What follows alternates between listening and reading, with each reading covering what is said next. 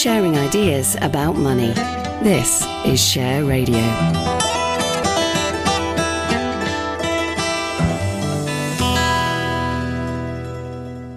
This is Simon Rose. Now it's time for the financial outlook for personal investors. I'm delighted to say Russ Mould, Investment Director of AJ Bell, joins me.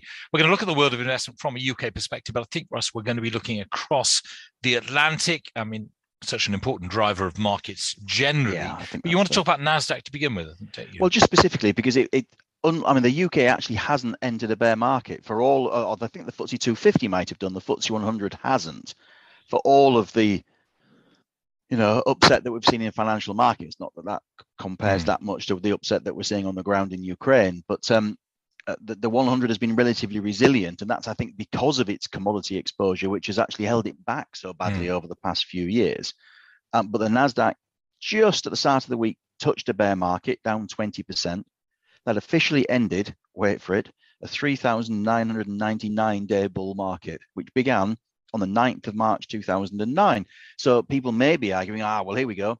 Maybe the 9th of March 2022 will signify the start of the next bull market, because there was a big 3.6% rally, various reasons, hopes that maybe there'd be a diplomatic solution found as President Zelensky began to talk about Ukraine not joining NATO, talks with Russia. And also the oil price coming down quite sharply as the UAE began to talk about pumping out more of the stuff. So I guess the point that I'll be making is that, yeah, it's great to see a 3.6% gain. And in fact, in 2003, the day that the NASDAQ bottomed, it actually went up 7% in one session. But just to point out that during the big bear markets of 2000 to 2002 and 2007 to 2009, you actually got 52 rallies of more than 3.6% or more in the first bear market, and 29 of those in the second bear market. And that didn't stop the NASDAQ going down by 78% or 56%. So bear markets are wicked, cruel things. They will lay traps for bulls and they will snap shut. So although you can argue it's an encouraging start, and as you say, where the US goes, the UK tends to follow, I wouldn't necessarily be doing too many victory laps just yet, because the things that have worked against the NASDAQ are still, to a largely degree, in evidence. Don't forget, oil's only gone back to where it was a week ago. It's still up 60% on where it was a year ago. So let's keep a sense of perspective here. Also, you are seeing monetary and fiscal stimulus unwinding. You are seeing inflation going up. And if inflation goes up, then nominal growth is easy to find, and you don't need to pay a premium for secular growth. And if interest rates go up, that affects the discounted cash flow models that you use to value long-term growth when you discount that growth back to get the theoretical equity value. So all of the things that have been working against growth stocks for the last 6 or 9 months or even longer, they actually stopped outperforming in July 2020. They're all still in place. So again, I wouldn't be doing a victory lap on the NASDAQ and the tech and the biotech stocks just yet. I'm sure even that, if that 3.6% rally, brought some succor to some pretty hard-pressed investors potentially yesterday, particularly if they're heavily involved in that more, growthy, racy area of the market. Yeah, you talk about the FTSE not having entered a bear market, but it's not exactly been the most stellar performer of late, has it? It's well, going back there one say to Brexit and beyond. It's been a proper old long stodge, beyond. Much longer. I wouldn't make the Brexit point, but I'm not sure that helped. But that was on top of the existing issues, which are the makeup of the index. It's largely the unforecastable, the indigestible, and the tardy in terms of banks, the odd thing mines, is, oils, and but I'm old enough that I can remember when that was the criticism leveled at the FT30. The whole idea about the 100-share index was that was the whizzy version of the index that people had used up to then, but it hasn't quite, certainly many years on, hasn't exactly borne fruit. I mean, you look at the FTSE 100 it peaked at 69.30 in 1999, and I don't think it was any higher than that the other day, was it? I mean, but even now it's barely clinging on to 7,000, and a lot of that is partly in 1999 it did get to that level because of all the fizzy wizzy stuff that sloshed in. All the tech stocks that sluiced in and then sluiced out again very quickly over the next 12 to 18 months, whether it is, some of the names, Sema and all of these things, that Logica and all of these things, all of the blasts from the past, all of our dear departed friends in many cases. But since then, the FTSE 100 has been heavily exposed to commodities. heavily exposed to banks, and banks have just been a dreadful place to be post-great financial crisis. Commodities haven't been a great place to be post-financial crisis. And so insurers, again, low interest rates, margin pressure, regulatory pressure, not good. And the UK hasn't had what the markets wanted, which has been secular growth, tech and biotech. And those companies that it's had, it had Arm, that got acquired by SoftBank. It had Autonomy, it got acquired by HP to their eternal regret, it seems. So that there haven't been, those stocks that have had flyer potential have generally sold themselves or been acquired before necessarily they got a chance to absolutely flourish and meet their potential, which I think was what Herman Hauser, the co-founder of Arm with Sir Robin Saxby, called something like yellow Porsche or purple Porsche syndrome. He said that, British entrepreneurs, he said, as soon as they think they make a quick buck and buy a Porsche, they're happy. He said, in America, that's just the beginning. That's just the beginning. They don't want to make a million. They want to make 10 million. Then they want to make 100 million. They want to make a billion. He said the attitude's just different. And so, and changing that is going to be I think the UK is better served than ever now by angel capital and venture capital and seeding young firms. But again, there still seems to be that slightly temptation to first good offer comes along, we'll have it. Whereas in America, I think there seems to be that willingness and perhaps deeper pools to take it longer for further. Okay, Russ, let's switch topics. Sharing ideas about money. This is Share Radio.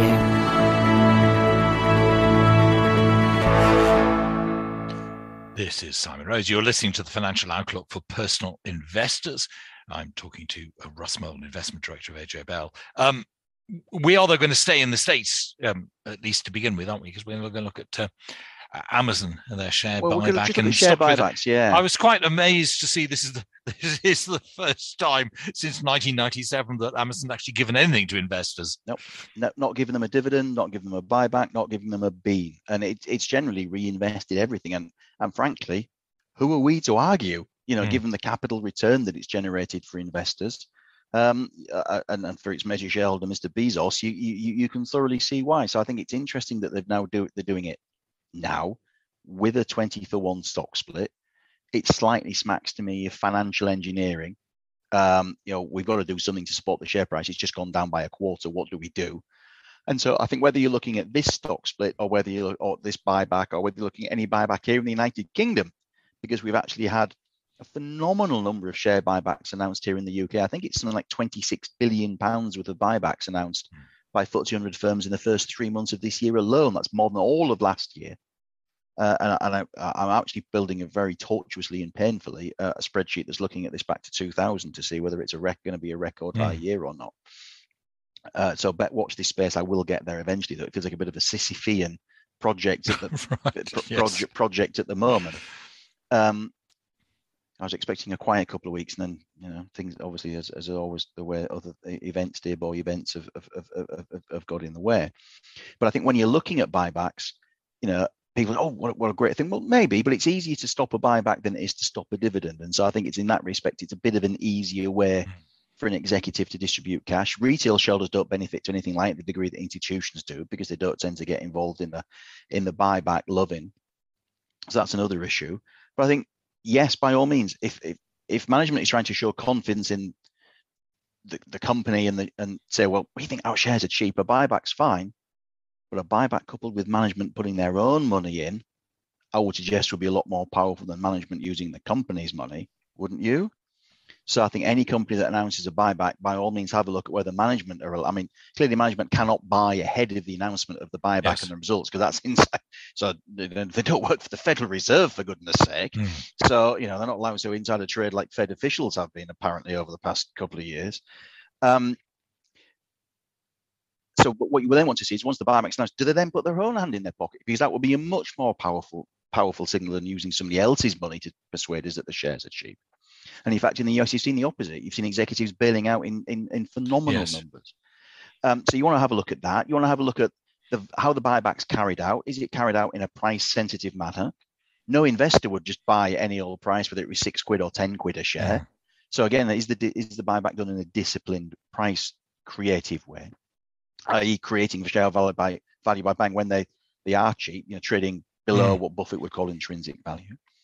And also, have they borrowed the money to do it, not normally a brilliant idea, even if debt's cheap right now, or have they used it from cash that they've generated after they've then paid off their tax, their interest, their capital investment, their R&D and everything else?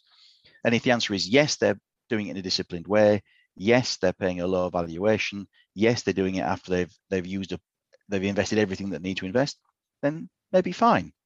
But other than that, I wouldn't view buybacks as a sort of cure-all for a share price's ills by any stretch of the imagination. It's an interesting signal, but it's not, I would view, necessarily an overwhelmingly positive one. And I'm pretty sure that if you look at the US numbers that S&P Global publish, they're very pro-cyclical.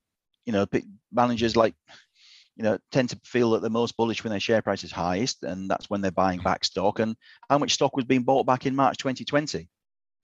None. Yes. When share prices were on their bottom. So again, I buyback's fine, but I wouldn't get particularly carried away in Amazon trying to say, "Oh, look, our shares are cheap," because it's just a big yawn as far as I'm concerned. You were talking about directors dealing and watching how they behave. Of course, many people actually do follow directors' dealings. Do you think it's a useful indicator showing confidence they have in their own business? I mean, there are obviously people have their own financial circumstances. Quite often you see a chief executive sold and you think, "Oh my goodness, what's going on?" And then you find out the lady or gentleman's got divorced. So you need to, again, without being too prurient or too nosy, you probably need to find out a little bit more about what's going on in the background.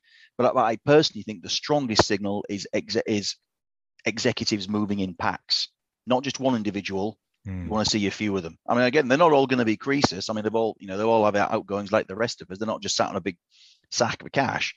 But you really would like to see a group of individuals moving, not just a specific one, because I think then it is a much more compelling signal either as a buy or as a sell. Russ, thank you. Fascinating as ever. I've been in conversation with Russ Mould, Investment Director of AJ Bell. He'll be back with me again in the Financial Outlook for Personal Investors at the same time next week. Sharing ideas about money. This is Share Radio.